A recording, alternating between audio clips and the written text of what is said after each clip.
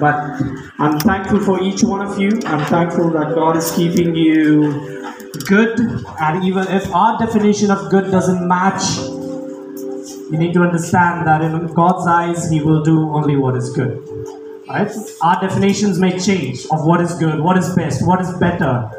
But God's definition of good is intact, and what He does is always good. What He says is always good. Right? So don't let your thoughts overwhelm you. If your life is not going good, if your actions are not going good, if your health is not in a good place, turn to the God who can still make it all good. Right? With that, I welcome each one of you. Thank you for your time. Thank you for being here and making sure that you are coming for the fellowship. That is really crucial in these days. My name is Georgie. I'm Pastor Georgie. For those of you who are here for the first time, or I'm here for the first time when you guys have already been here. So forgive me for that. I'm Georgie, and I'm a designer by profession, but also a pastor by faith. And it's an opportunity to be with you, to continue the service, to continue sharing some things that I've been learning over the past few months, and something from that entire bottle. One part of it, I'm going to bring it to you this evening. I hope you will be ready with me. Yeah, I hope that you will receive it with an open heart, not with doubt, but with lots of faith. Because today we are going to talk about faith. Now, basically, how many of you have faith? Everyone's going to raise their hands, right? It's like a nonchalant question. Everyone has faith, but what kind of faith are we talking about? That's what we're going to look into, all right? Now, there are some questions in the past history of which have been misjudged. You know, questions such as when the first idea of drilling through the land to bring out oil, when it was first pitched, it was kind of rejected because they had no idea there would be oil. When they talked about computers, the pitch was given, but they said there won't be more than 5 computers in an area. When it was provided for laptops, it was given not every house will be able to afford it. You know, some questions or some ideas were misjudged. But today, if we look at it, all of these misjudged ideas are now expanding without any control. Right? There has been, now I think every house has a laptop or a phone or an iPad. It was all beyond question. It was all beyond understanding. But it amazes me that people didn't catch the idea or the vision of what the person was about to do. Right? That is often the time we may say that people don't get what I want to do. Have you ever felt that? How many of you felt that? Recently, have you felt that?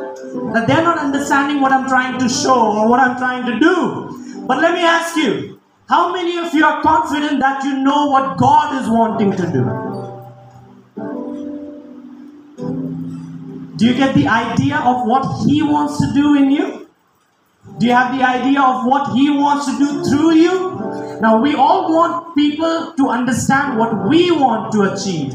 But let me tell you, throughout your life, if only one thing you could achieve, it should be this: that you understood what God wanted to achieve in your life.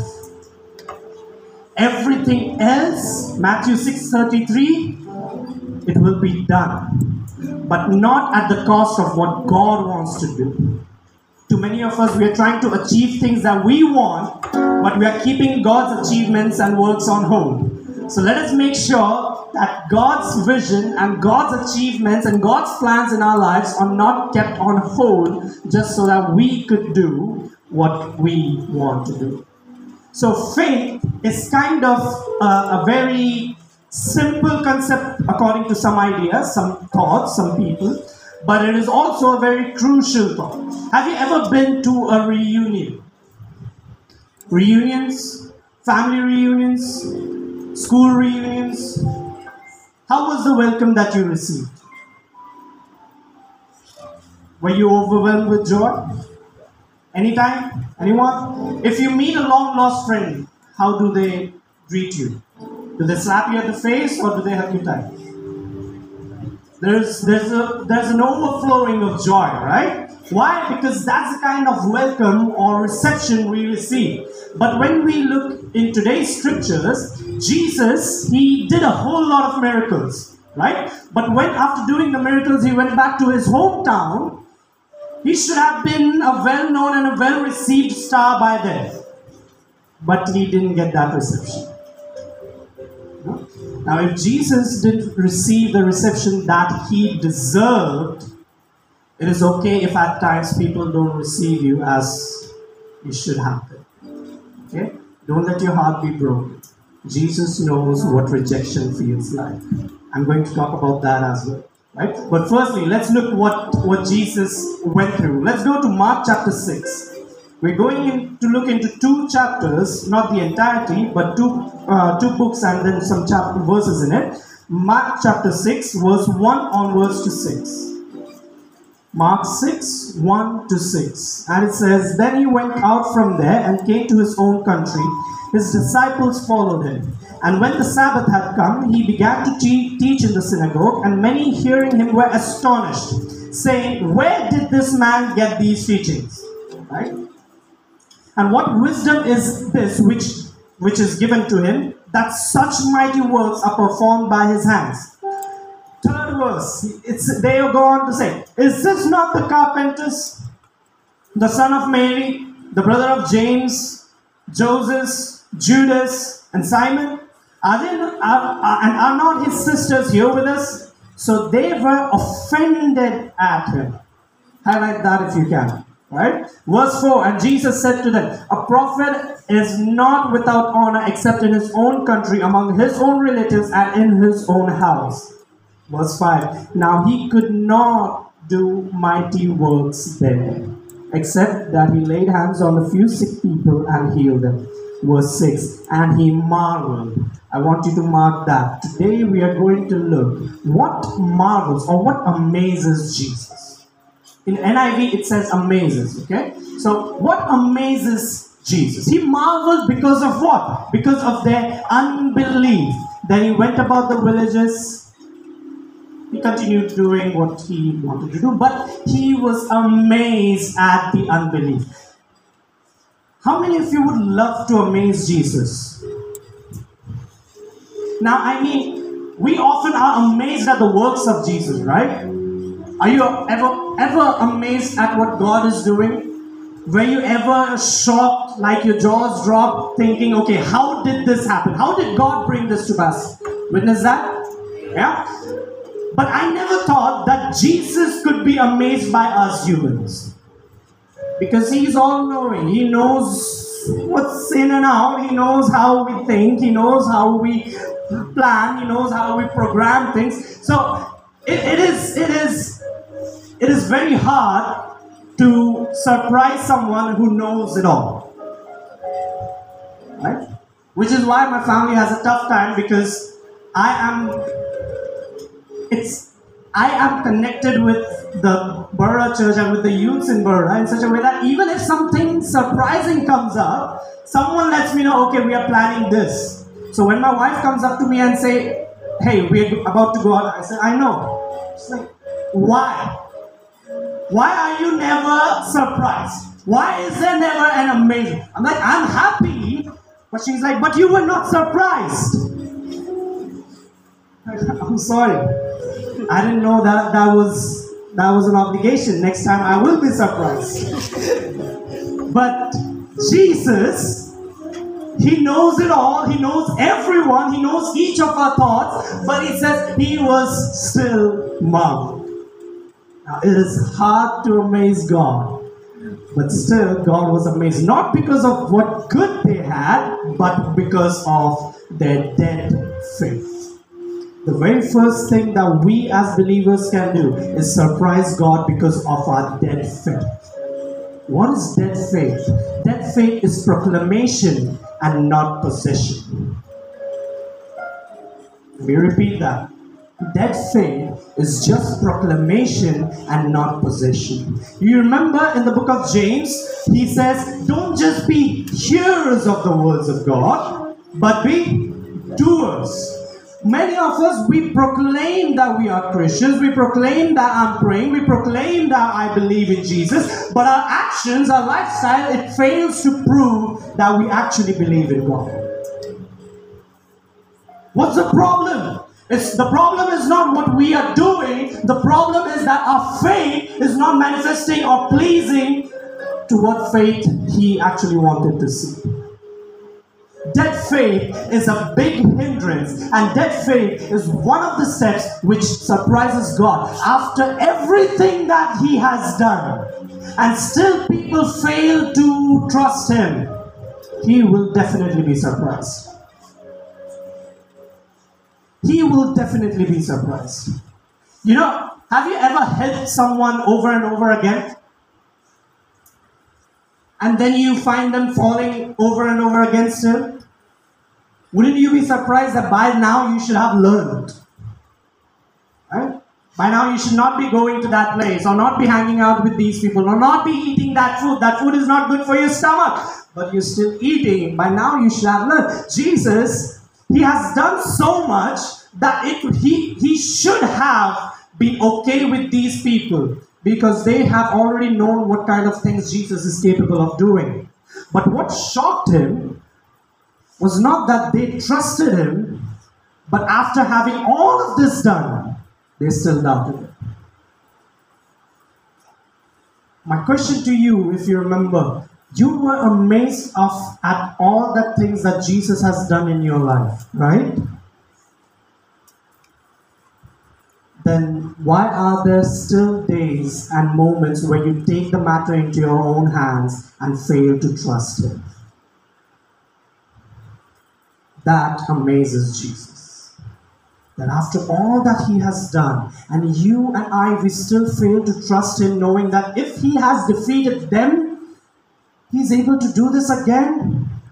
But then I'm filled with fear, then I'm filled with anxiety, then my thoughts are playing with me and I enter into a depression mode. I cut off from the people, I stop going for fellowship, I hang out in my own zone. What's happening? Did you forget what God has already done for you? And that's where it surprises Him. It surprises Jesus when we fail to trust Him. James 2:26. Just as the body without the spirit is dead, so faith without works is also dead. So now we can claim to have faith, but if we don't have a life of faith, we are living in an opposite direction. Now I'm going to give you two two signs of dead faith. The very first thing, right? The dead faith will question the authority of Jesus.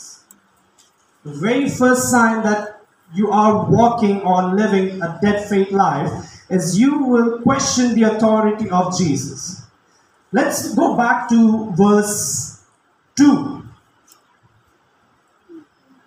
Mark 6 verse 2. Sabbath came, He began to teach, and they were astonished, saying, what was the first question? Where did this man get these things? Right? And what wisdom is this which is given to Him? Such mighty works are performed by His hands. Is this not the carpenter?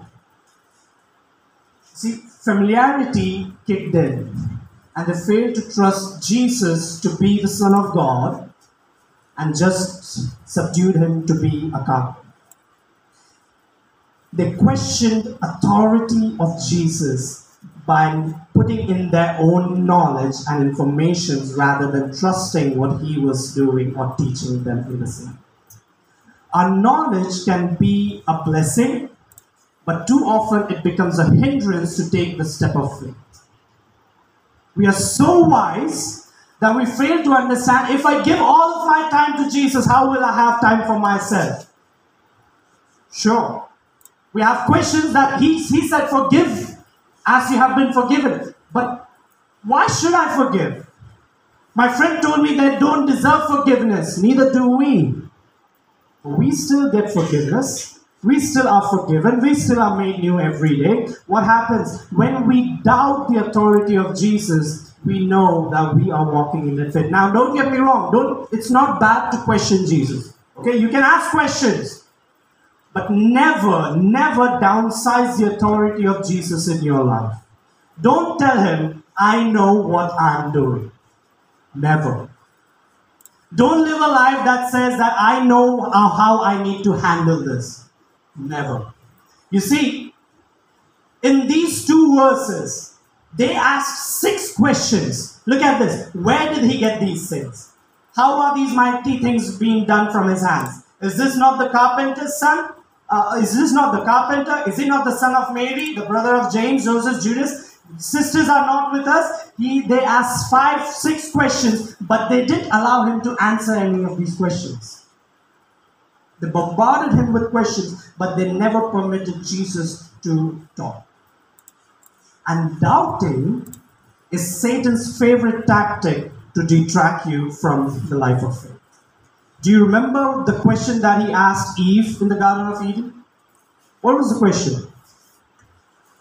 Did he really say that? Are you sure you're going to die?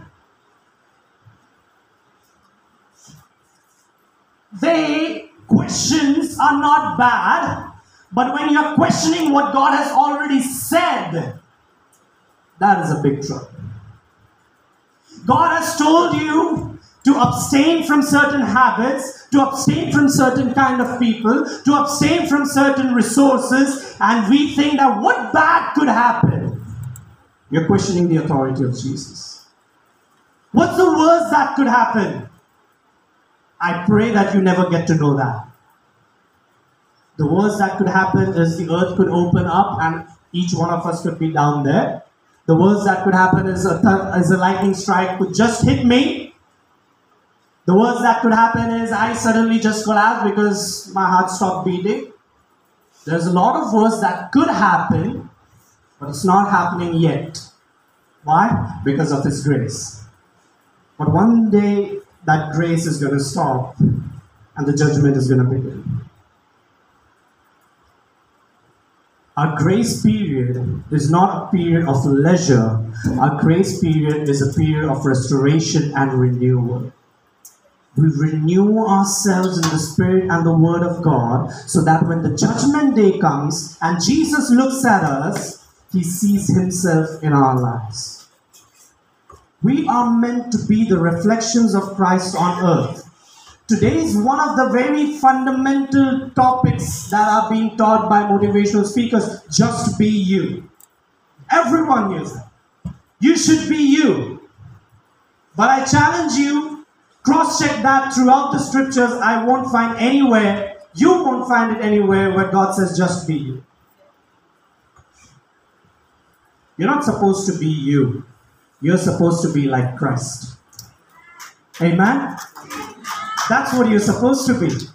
We are not directionless people. Jesus has set an example for us. He said, I have set myself as an example so that you may do what I have done.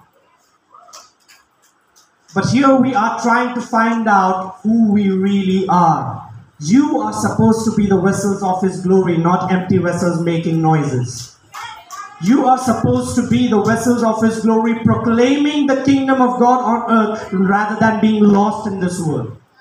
You are supposed to be the people who stands in the storms, not just open up the sea. You stand in the storm and show them that this is how by faith I can stand and you can stand with me.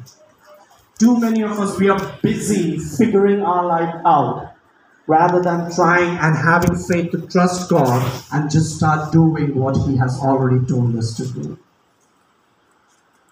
You don't have to fast and pray for your vision. Don't wait to work with God. Start doing what in the scriptures He has already told you to do. Sure, maybe at the age of 40 or 50, you get your purpose. He'll give you this command. Okay, now you're supposed to do this. But to reach the age of 50, you still should do what God has told you from the age of 1 to 50. And then at 50, you say that, but I haven't received anything. Well, to the faithful, He gives much. But to the unfaithful, He takes away what was given and then gives it to the faithful. My question in this topic, are you faithful to what God has already given you? What God has already told you? What God has already taught you? Are you faithful to the teachings that Pastor Roy has been sharing with you? Your family members have been sharing with you. Yeah, I'm pretty sure you listen to several podcasts. You go through various sermons and preachers they keep pouring into your life. Are you faithful to what you are receiving, or are you just being wise and knowledgeable in your eyes? They doubted. They questioned the authority of Jesus, just like Satan did with Eve. He didn't tell them that nothing. He didn't tell Eve nothing was going to happen. He made her doubt if anything was going to happen. He made her doubt if God really did say that. The members of the synagogue, they scandalized Jesus just because they knew him as the carpenter or the son of Mary. The practical truth is this: he knows what it feels like to be rejected. Okay? His own society, his own family, even his own brothers, they rejected him. And for you to think that no one knows what rejection feels like, I'm here to tell you, Jesus knows the best. He was rejected by his family. He was rejected by his disciples. He was betrayed by his disciples. He knows betrayal. He knows rejections. And I know that the same God who felt this is the same God who can heal you of your scars of rejection today. You may have put in a lot of work and your project was maybe rejected. Maybe your plans for the submission or your assignments, they didn't get approved, or something where you are working on and something that you are wanting to do with your family back home, but your family didn't agree with it. Your rejection is no. Please don't think that no one knows or feels your rejection. You are seen. Your pain is known by the Creator of heaven and earth. You don't have to fight this alone. He knows rejection and he knows how to heal rejection still. Right? He knows what it feels like to be despised, but he knows how to heal you still. Is this not the carpenter? Now Jesus, he was more than a carpenter by the age of 30. He was kind of like a craftsman. Okay, you know what a craftsman is? A craftsman is someone who is able to do anything to fix things up.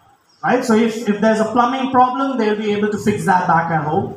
If there's no one at home and you want to cook, they'll be able to cook. If the leg of the chair is broken, they'll be able to fix it. So they are very skilled.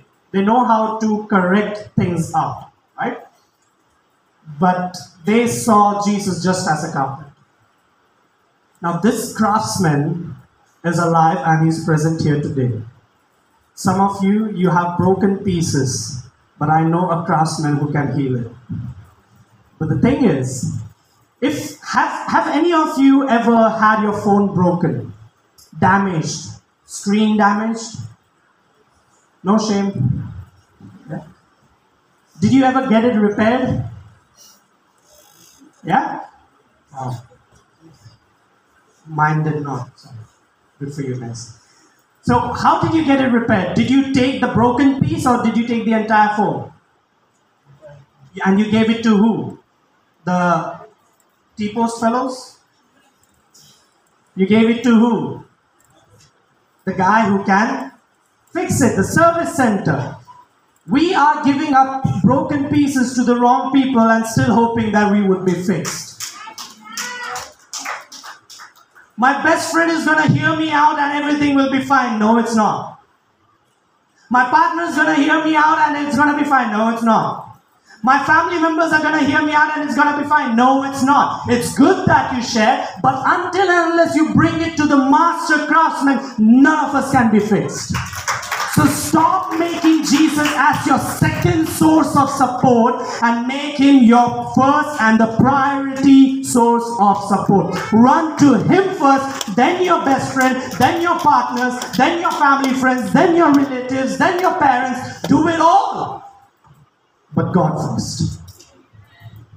You cannot be fixed. You cannot be healed. You cannot be restored if you don't bring all the pieces together. Some of us, we share, okay, I have felt rejection. So just deal with the rejection, Lord. No. Rejection is part of your body. Just because the top end of the screen broke doesn't mean I don't give them the entire body. I don't say that, okay, I'm just going to give you the top right screen. I have to give them the entire phone. You want healing? You want deliverance? You want restoration? Bring your entirety in the presence of God and let Him do what He does best. Stop holding back. Stop holding back pieces of your life and allowing God just certain rooms. Will you be willing to give Him your broken heart, your broken thoughts, your anxious thoughts? Give it to Him and let Him restore you. Let Him heal you. Let Him comfort you this evening and evermore. So that's the first thing. Secondly, dead faith limits the flow of God's power. Now this is very crucial. Dead faith limits the flow of God's power.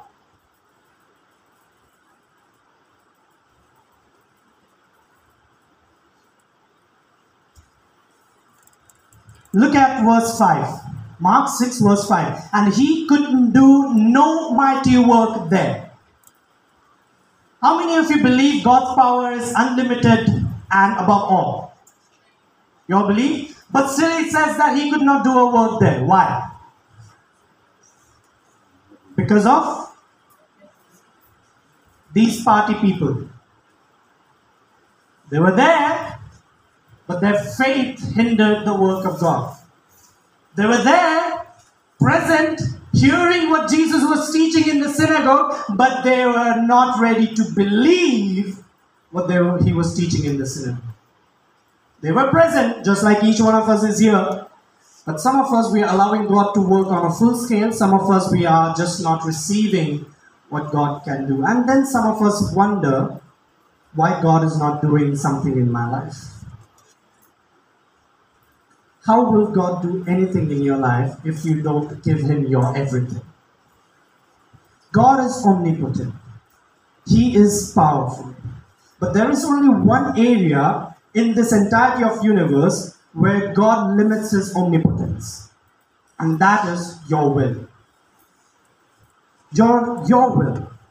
Will you allow God to work and do His purpose fully? Will you allow Him to be your Lord and Savior? You see, Jesus paid the price, but He didn't say that now you have to accept me as the Lord and Savior. Did He, Josh? He said, if you believe. He did not tell the mind, okay, because I'm saying so, but if you believe. If you believe. Now, if you believe, God can do something good. But if you don't, that's the place where God withholds and says, okay, as you wish. God being the King of Kings, it's only one place where He doesn't want to overrule your life. That is your free will. You can decide how much God wants and should do in your life.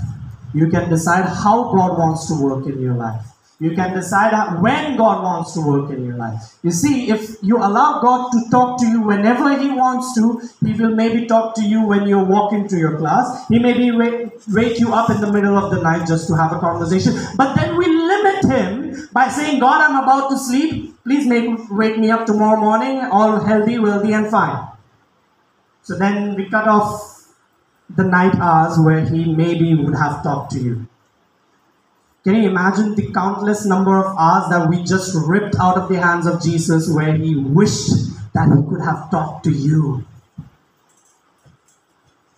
Just imagine the areas where He could have dealt with you on a personal level if only we had given Him the entire space to do as He wished. He could not do a work there. The Nazareth citizens, they mistook Jesus as a carpenter, and familiarity kicked in. And that familiarity made them complicit, made them to reject what Jesus wanted to do in their lives. They had watched Jesus grow up, and they thought there's nothing so special about Him.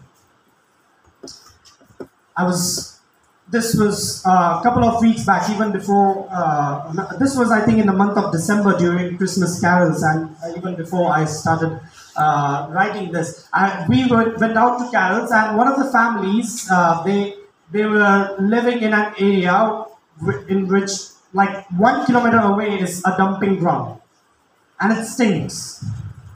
Right? It stinks really bad. So every time we had to go through there, it was a horrible time. And when we reached their home and we would ask them, hey, how is it okay with you guys? Doesn't that smell? And the brother said, what smell? Did you get it? They have been in that place for so long that that unnecessary smell was now just a familiar smell for them. That is the mess of familiarity. Even the wrongs feel okay. Even the unwanted feel right. Even the denied things feel good because we are familiar with it. We are familiar with how PSU works, so we take it too casually. We are familiar how the service is going to go. There will be intercession, there will be praise and worship, then the pastor will come up and give a word. It's all familiar. But you're ripping away what God in the supernatural work could have done in your life if you had not settled for familiar. Why do you want to settle for familiar when God can do one new thing every day?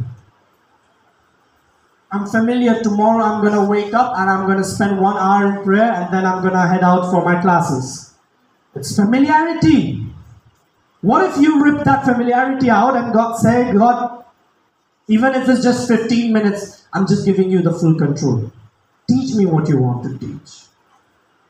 Familiarity can hinder God's work and God's power in our lives. You see, Jesus Christ is here today. Amen? You believe that? No matter whether you came in unprepared or just walked in without any prayer, just thought that, okay, it's just another Sunday service, let's just go and be there. I want to let you know, your presence is good, but it's the presence of God that makes it all come to life. There are some of us here who come in and then walk out of this place transformed. Why? Because they allow God to work in the full power.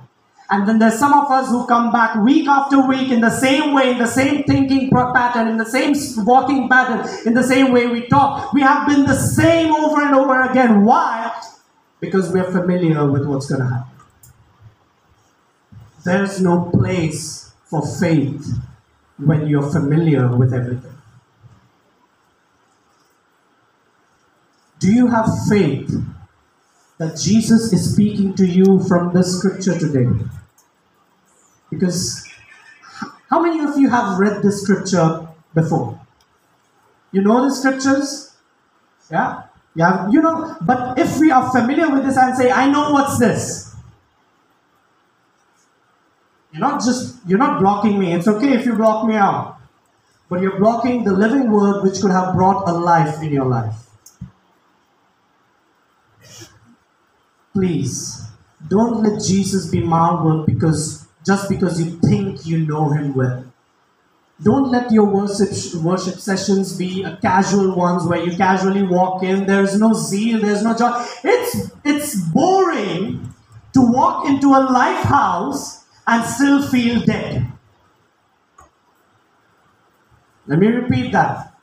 Jesus is our life house, and we enter the house of fellowship, we enter the house of worship and praise, we enter the house of deliverance and prayers, but we are still standing like a dead man walking. There's no joy in our hearts, there's no energy, there's no zeal. You know, it's feel like, I have to go to the class tomorrow. I mean, I understand that feeling, but I don't understand that feeling being applied to your fellowship services. It's another Monday service, another intercession. It's a family meeting. I know what's going to happen. But what if God did something that you didn't know was going to happen, and yet you failed to see it? But someone else saw it, And then you wonder, why didn't I see it? Well, it's because you allowed familiarity to rule your heart rather than faith to rule your heart. Get rid of the familiarity. Okay? Allow yourself to be surprised by the Word and the Spirit of God every single day. Whenever you open the book of God, whenever you open the Word of God, allow yourself to be marveled. As Jesus was, okay, what's happening this? I'm going to share you another thing towards the end of this sermon. I have read that passage over and over for I don't know how many years. But I'm going to share with you something that I just recently learned from. Okay? So, two things. You can, first thing, you can surprise or amaze God by dead faith. And dead faith shows in two ways. What is the first thing? We question the authority of Jesus. And secondly, we limit the work of Jesus. Okay? So if those two things are visible in our lives, then we know that we are possessing a dead faith. Alright? Have you heard the term dead weight? What's dead weight? It's no use, but you're still carrying it. It's not going to benefit you, you're still carrying it. Dead faith is just occupying your life, whereas you could have just used faith the size of a mustard seed and just allowed it to flourish. So get rid of dead faith. Secondly, let's not allow our familiarity to hinder God's work in our lives. Alright? Now, that was the first way that Jesus was amazed. Secondly, now Jesus can be amazed by dead faith. Second, Jesus will be amazed by dynamic faith. A dynamic faith is the best way to please God. What is a dynamic faith? Let's turn to the book of Luke chapter 7. Luke chapter 7, verses 1 onwards to 10. Luke 7, 1 to 10. How many of you know the story of Jesus healing the centurion's servant? Know this? Familiar with it? Will you be ready to be surprised by it again? Alright, that's good. At least some applications. Right, so what happens now? Now when he had concluded all his sayings in the hearing of people, he entered Capernaum, and a certain centurion's servant, who was dear to him, was sick and ready to die. So when he heard about Jesus, he sent elders of the Jews to him, pleading with him to come and heal his servant. And when they came to Jesus, they begged him earnestly, saying, the one for whom he should do this was deserving. For he loves our nation and has built us a synagogue. And Jesus went with them. And when he was already not far from his house, the centurion sent friends to him, saying to him, Lord, do not trouble yourself, for I am not worthy that you should enter under my roof. Therefore I did not even think myself worthy to come to you. But say the word, and my servant will be healed. For I am also a man placed under authority, having soldiers under me. And I say to one, go, and he goes, and another, come, and he comes. And to my servant, do this, and he does it. Verse 9. When Jesus heard these things, he marveled at him. Isn't that a big contradiction to what we just read? First, he was marveled because of the people who thought they knew who he was. Now he was marveled because of a centurion's faith. Now, why was this guy's faith so critical, was so crucial? You see, Jesus was amazed because this centurion was a Gentile. He was not a Jew. He was a Roman soldier. Alright? Now, people, apart from God's people having the honor and reverence towards Jesus, that amazed him because his own house did not give him the respect that he did deserve. So he was taken aback when he saw that, hey, a Roman soldier, a centurion giving me such a respect. He was an authority over 100 men. And in that authority, he said that he would say the things. He was a commanding officer, so anything he said, they would do it. If he told them to go, bring something, they would all do it. So he says that I know what it is like to be in authority. And I know that you are in authority, so just do me this. Say your word, and I know my servant will be healed. Authority understood authority, right? Want to know how to be a person of dynamic faith? Here are some things. First thing, dynamic faith will always focus on others and not self. A dynamic faith will focus on others and not self. What does the scripture say? Did the centurion approach Jesus or send his servants or elders to ask anything for himself? Did he say that, okay, let me get a promotion? Was that the scripture? Did he say that, okay, let there be favor in the eyes of my seniors that I may get an increment? What? Was there a prayer? He said that, okay, what about expanding my troops? Was that the prayer? That I may be fruitful and that I may flourish and that I may have this. Was any of it? What was it about? It was about one of his servants. Out of the many servants he had, he still was worried about that one servant. Let me ask you, when was the last time you were actually worried for someone rather than just yourself?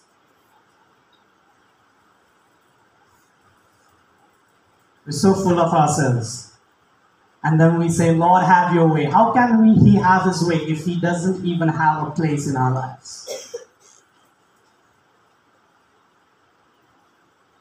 I wouldn't ask you to raise your hands, but we often say that I'm completely surrendered to Christ.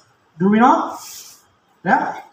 Make sure that you have your actions proving what you're saying. If you're 100% committed to Christ, you will have no excuse to letting go or to rejecting a family prayer. You will have no excuse of not being on time. You will have no excuse to not opening up the Bible and praying. If you are 100% committed, you will sacrifice everything so that you can stay committed. But complacency in believers' lives is hindering dynamic faith in our lives. Now, we are just known by our titles, and we are not known by our relation. Christianity is not a religion. Christianity is a relation where the Son of God came down in the form of man so that man could be transformed in the image of God. But we fail to understand this. But Centurion, this guy, he said, I just say the word. And what did Jesus say for him? I say to you, I have not found such a great faith, not even in Israel. What a bummer for Israel.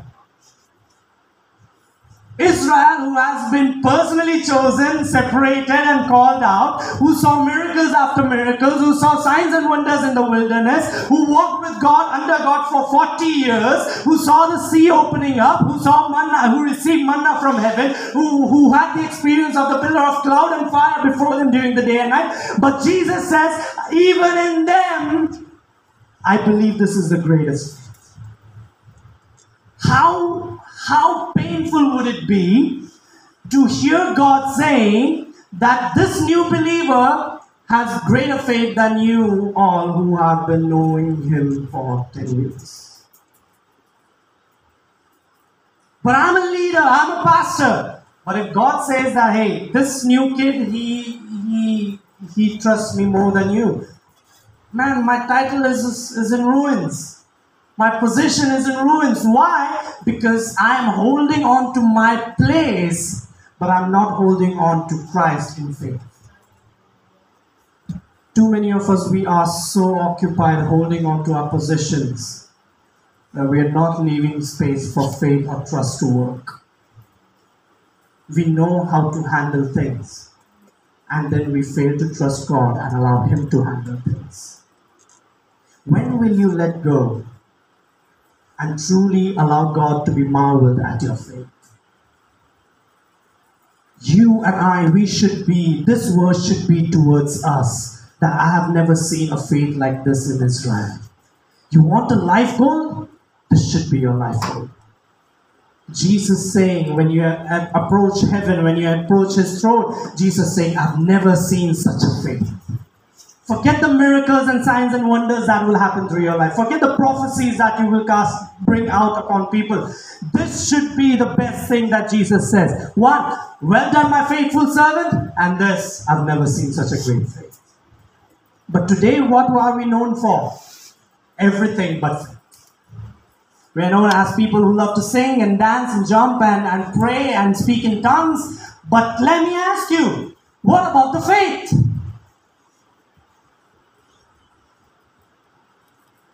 If you say, I believe what I'm praying, your actions and your lifestyle should prove it. If you say, I believe this promise verse is for me, then your thought process should prove it. Faith without actions is alive. Right? What's the use of praying if you're not trusting that God is going to answer? Oh, ye of little faith. And then this guy, what a great faith. A centurion, out of all people, a Roman soldier being commended for his faith. This hit me when I wrote this. I had to cross-check, I had to pray, I had to sit down and actually evaluate where am I standing in my faith life. If I don't have the confidence that this verse can be applied to me, then me standing here or sharing in the churches or being with the youth, it's all just a work and not a faith life. I'm just pouring out of emptiness. Dynamic faith, it needs you to focus on others. Stop praying for yourself every now and then. Be careful that you're not so self-consumed that you fail to see what others are going through. I know you're going through pain. I know you're going through a brokenness. I know that you're overwhelmed with things. But that doesn't mean your neighbor is not. That doesn't mean your classmate is not.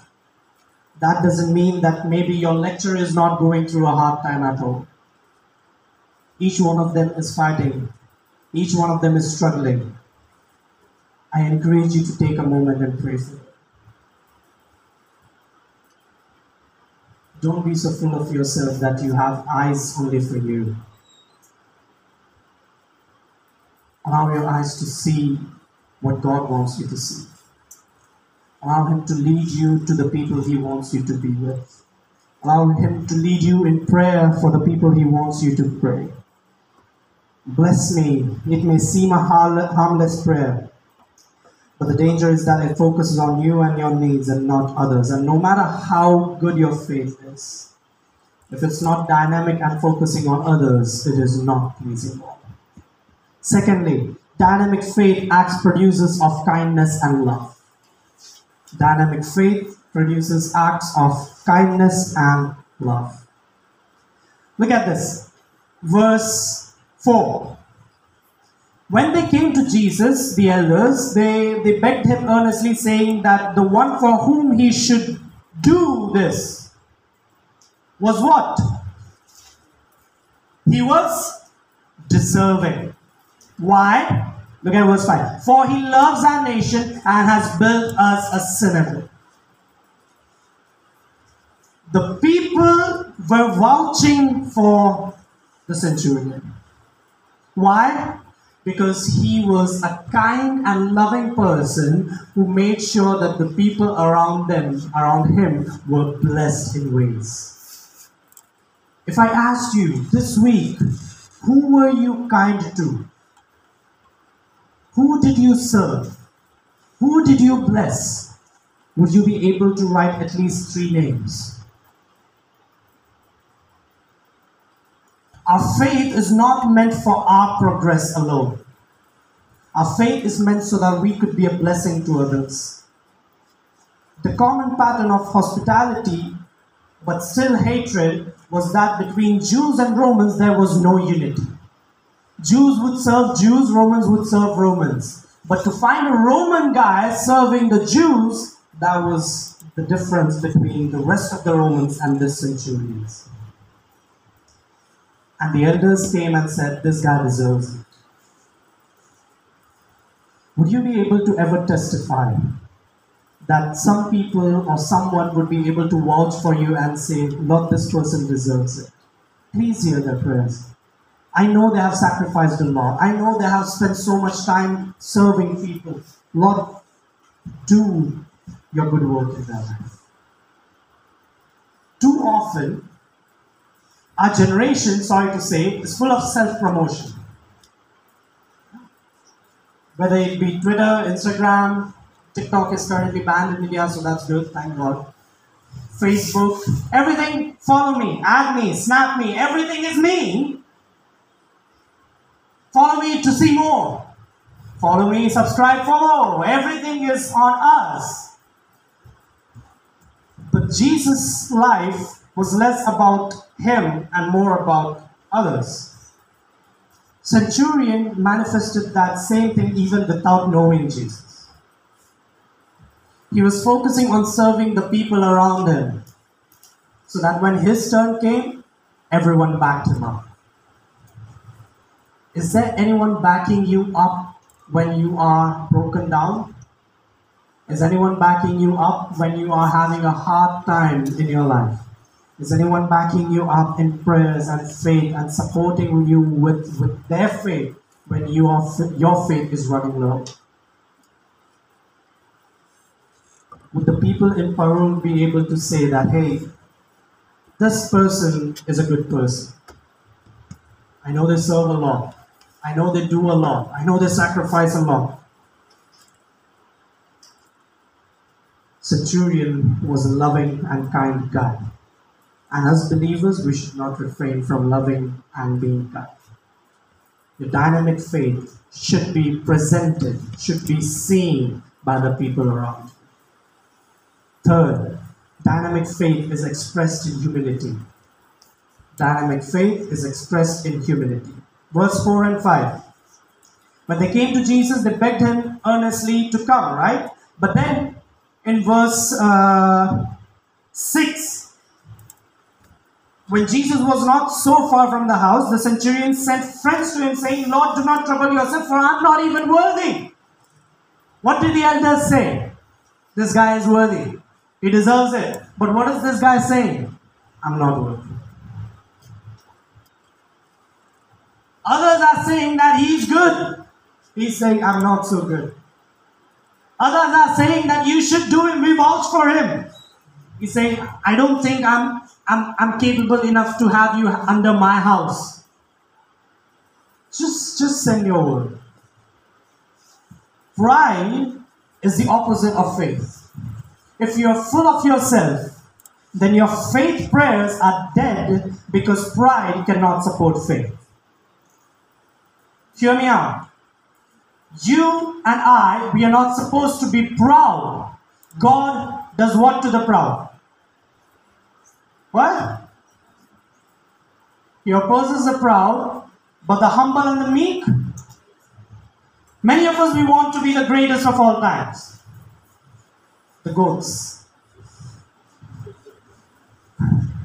But Jesus calls us to be the sheep. Right? Now, for us to be the greatest, he says you should be the meekest.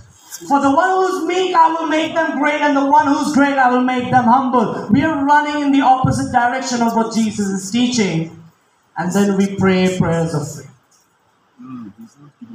No. We want people to know us.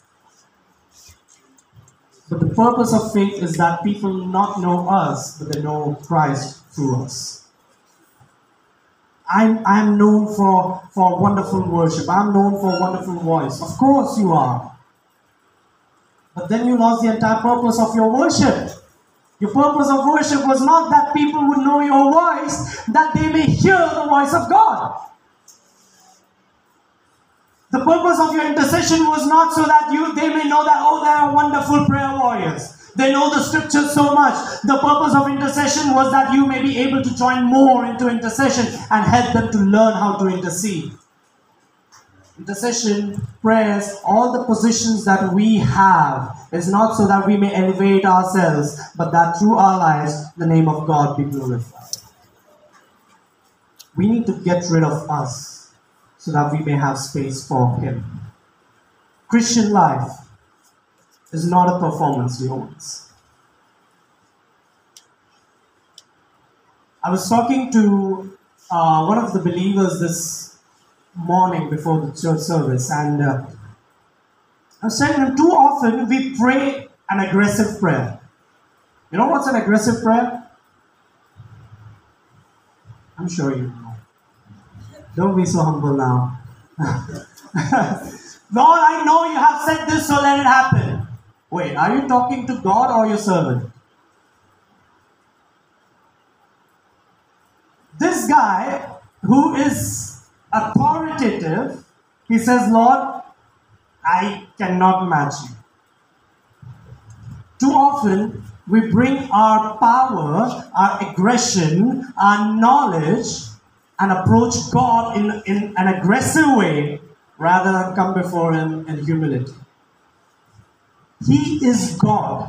You do not command Him to do things. You command the enemy. Don't switch the sides. You command the enemy to be out, but don't use that authority to command the enemy to command God what He needs to do. Approach God with respect. Young ones, approach God with respect. Humble yourself before the throne of God and He will lift you up. Too many of us, we are already lifted up, then how will God lift you up?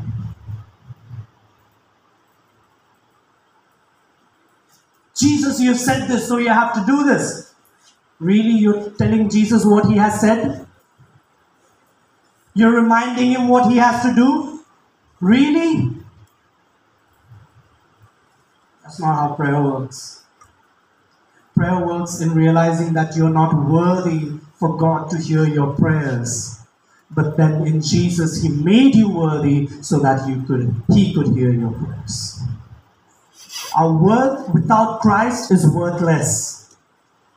But our worthlessness in Christ, He has made us worthy. Please don't pray in a commanding tone when you talk to God. Right? Try that. Try talking to a senior or a superior or your lecturer in that tone. What would happen? Anyone? What would happen? Craig, what would happen? Just get out. I don't ever want to see you in my lectures anymore. Probably get a suspension note. Ever gotten suspended because of your actions? Oh man, righteous people knows. But you see, if we cannot use that tone speaking to our seniors on earth, how do we use that tone speaking to the King of Kings who's ruling everything? Be soft-spoken. Be humble. Be kind when you talk to God. Don't tell Him what He needs to do. Remind yourself what you need to do. Remind yourself of what God wants to do in your life. So that's the third thing. Fourth and the final thing. Dynamic faith is settled in the Word of God. Dynamic faith is settled in the Word of God.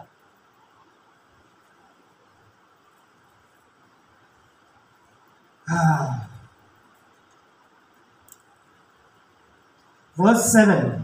But say the word and my servant will be healed. I believe you can heal my servant. Just say the word. Just say the word. The centurion, he had such a faith that he didn't even want Jesus to be at his home. He knew that just by his word, my servant will be healed.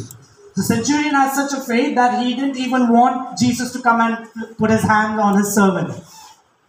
He didn't even say, okay, place your hand or bring oil and pour it on his head. He didn't even say that, come and see him and intercede with us, have dinner with us and pray for him overnight. He didn't say any of it. He said, just wherever you are, just stop right there and say a word. He was settled that God's word, Jesus' word, would be enough for you, for him. You and I, we should be in such a faith that we would be able to believe that God's word is enough for me. Even if I don't see things functioning right now, I will believe God's word is enough for me. His word says that the righteous shall lack no good thing, so I will lack no good thing. His word has shown that even in the last moment He has provided. I believe that He will provide again. Do you take God up for His word, or you try to start putting your things into action? I think last week Pastor Roy has taught you from the life of Saul, right? Was it? Yeah. So Saul, what happened? He took the matter into his own hands. That was not his job. And we do the same. We pray, but then we take the matter in our own hands. We think that I was running out of time. No, you're not running out of time. How can you run out of time if the creator of time is standing with you? That creator made the sun stand still, and you still think you're running out of time. That creator held the waves open so that the nation of Israel, opening up the sea is one thing, but holding it back is another thing. They did not rush thinking, okay, the doors are about to close, let's just run through it. No. They walked through it. And as soon as the enemy tried to run through it, why? Because the timing of the waves was still controlled by the God of waves. He's not just the God of every situation, He's the God of our time. And if you think this is not the right time to pray, trust me, it is. If you think this is not the right time to speak to someone about Jesus, trust me, it is. If you think this is not the right time to fast and pray, trust me, it is. If you think this is not the right time to skip my sleep because I have my exams tomorrow, if it's not the right time to stay up late and then still read the Word of God, it is the right time. No time invested in God is wasted. Okay? So stop thinking that you're wasting time, or by saving time, by cutting off something from God's purpose will give you more time. You will not get more time just because you are too wise. No. He will give you time. Matthew 8:13 says, "Go, it will be done as you believed it would." So let me ask you this. How many of you come or spend your time in the presence of God believing about something? We all believe about us, right? But dynamic faith, the first point, what was it? It was not about us. It is about others. Do you believe that your friends can truly be saved? Then spend your time investing in that. Do you believe that even if nothing works, my God is still good? Then let your mind be at peace knowing that my God is still good. Do you believe that heaven and earth shall pass away, but His words will never? Then believe that it will be. Just as you believe, go and it will be done. You see, when you read the Word of God, you must believe that God is speaking the truth and nothing less. And when you start believing that God is speaking the truth, you must respond in faith and obedience, not just faith. Now, many of us, we respond in faith, but we don't respond with obedience. Maybe sometime later I'll bring in another message with you guys. But one of the things from the book of John, where Jesus said that blessed are those who do what they see me do. To many of us, we are believing on what Jesus is saying, but not doing what Jesus is saying. To many of us, we are believing that He will do great things, but we are not ready to do the great things that He is willing to do. Faith and obedience should be partners in our lives, not just one. Faith alone. Now, some can say in Hebrews 11:6 says, without faith it is impossible to please God. Because if anyone who comes to Him should first believe that He exists. So, some say that just have faith, you'll be fine. No, you won't be. Just having faith is not enough. Obeying the one who helps your faith is also required. You remember Jesus telling the lepers to go and show themselves to the Right? Did they just believe and sat there? I believe I'm healed. Or did they actually walk out? Jesus said, take up your mat and walk. I believe I'm healed. And he just sat there at the pool. No. He took the mat, even before knowing that he was healed, he took the mat and he started to walk. Why? Because some of us, we are basing our faith on sight. But sight alone is not helpful for your faith.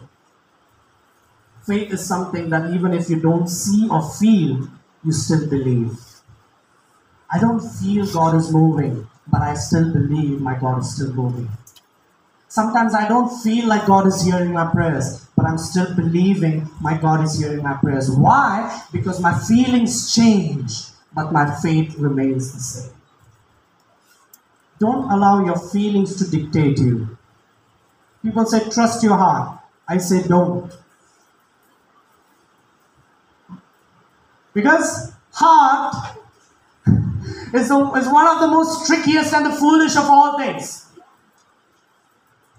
Don't trust your heart. I say question your heart. Question it with the word of God. Question it. Why do you think what you're thinking right now? If I'm worried about tomorrow's presentation that I have for my client, I'm thinking, what if I don't get it? I'll respond, what if you don't get it? It's okay. But don't forget the ways that God has already provided for you, even when one client didn't respond. Your heart can make you doubt, but the word of God can enable that doubting heart to trust. But too often we get carried away in our feelings that we fail to realize that our life is based on faith and not feelings. Feelings change every day. Today I may feel like loving you guys, and tomorrow I may feel like I don't want you guys anymore. I'm not saying that will be, but it's just an example, for some of us at least. Well, just kidding.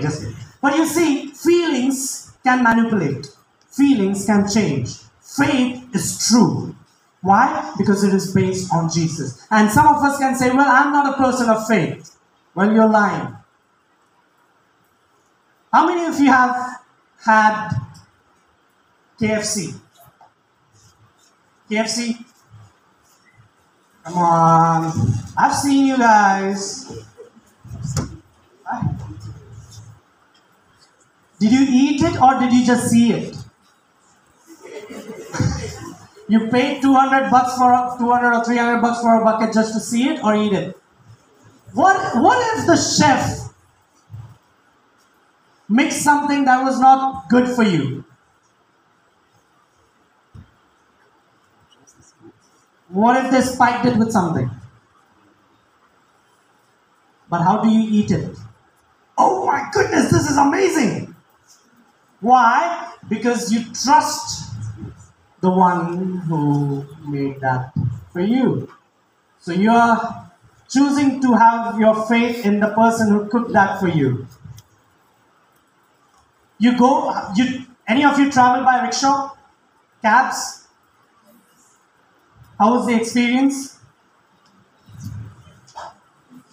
But the moment you sit in the rickshaw, you're putting your faith in the one who's going to drive it. So how can you say that you don't have faith? The chair that you're sitting in, you sat with faith that it's not going to collapse. Why? Because you trust that these are good sturdy chairs or seats that Parul has made or ordered, and I trust the people, or I trust this place. So you have faith. It's just that some of us, we're choosing not to have faith in Christ. For everything you do, you believe. How many of you write exams? You write with a pen, right? Do you believe that the pen will never bleed? What if the nib bursts open and the entire sheet is just destroyed? You believe the brand. You believe the pen. You have faith that it will not break open. My friends, you have faith. Faith is in your life. What I'm asking you is redirect it to the good source. The source that will never bleed open and ruin your life. The source that will never let you fall, and even if you fall, he will never let you stay fallen. The source that can render and renew your heart completely brand new. The source that can say, I can again make the sun stand still if it is according to my plan and desire. If you have faith. The people of Nazareth, they had dead faith. They doubted Jesus. But the Gentile, he had the dynamic faith, and that pleased Jesus. You know, Abraham is known as the father of faith, right? Why? Because God told him about a dream, about a vision, about a plan, and he just walked out of the house, right? But I'm going to show you another verse where it proves that he was actually a person of faith, right? Let's look into Genesis chapter 13. This is my last verse for now. Genesis 13 and verse 10, I guess. Sorry, 8 and 9. Genesis 13, 8 and 9. So Abram said to Lot, please let there be no strife between you and me, and between my herdsmen and your herdsmen, for we are brethren. Next. Is not the whole land before you? Please separate from me. If you take the left, then I will go to the right, and if you go to the right, then I will go to the left. You've read this before? You know of this? What can you say about this scripture?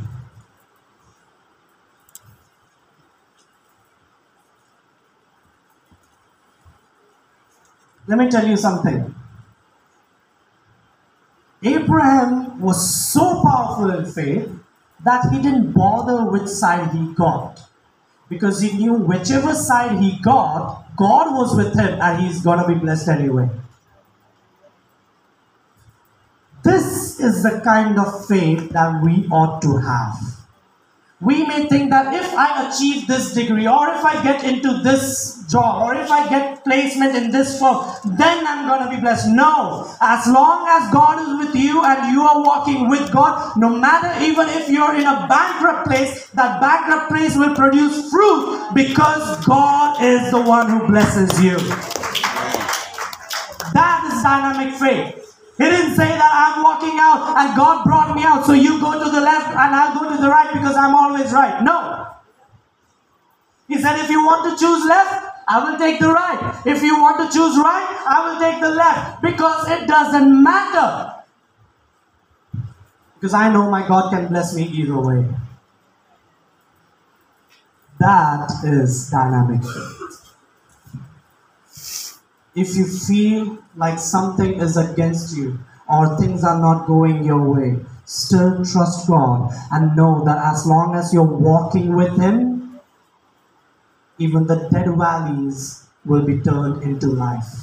The dry bones can turn into flesh. The barren tree can produce fruit. Why? Because you are with God. There should be an amen for that. Amen. Right? It's not the people, it's not the place, it's not the firm, it is the one you walk with. My friend, my wife cannot bless me with a good business, but he can. So as I continue to walk with my wife, I still have to make sure that I'm walking right with God. Right? You can walk with your best friends, do. Enjoy life with them, but not at the cost of following or walking with God. Celebrate, go to KFC, go to Burger King, go to Pizza Hut, do whatever you want to do. But Paul says, do it all for the glory of God. When you walk out of the church service, don't forget who you are. Church service is not the place where you become righteous. No. Church service is a place where you come as you are, and the world is the place where you stay righteous. You can come broken, destroyed, shattered, confused, anxious, doubting. You can come with that in the presence of God. But once you're in the world, you stay as a faithful, faith-filled, and a trustworthy person. Have faith. So which faith life are you finding yourself in right now? Do you trust God to completely make your life as He desires? Or you're still tweaking something in it by yourself and then saying, God, rest of it is yours. I'm not going to change my sleeping pattern, Lord, but as long as I'm awake, it's yours. What if we stop the sleeping pattern completely? Ever thought about that? What if he said, I'm not going to let you sleep anymore? Or what if he said that I'm going to let you sleep forever now? Yeah. See, everything you have is a blessing. The only way to keep it as a blessing is to be thankful and to be faithful with what He has given you. The moment you make your blessings as an excuse, you give Him the full authority to take it back. Why? Because He can bear anything, but He cannot see you separating from Him. So be people, children of dynamic faith, not dead faith. Stop walking around and commanding Jesus, commanding Holy Spirit, commanding God what they need to do. Don't tell them what they need to do. Approach God and ask, Lord, what do I need to do in this? I know you're going to make a way. So what should I do? Should I wait for another day? Saul didn't wait for another day. But as soon as he took the matter into his own hands, Samuel walked in and everything was done and dusted there. What if you just waited for one more moment? You would have seen God's breakthrough in your life. Do you trust God completely? How are you amazing Jesus in your life?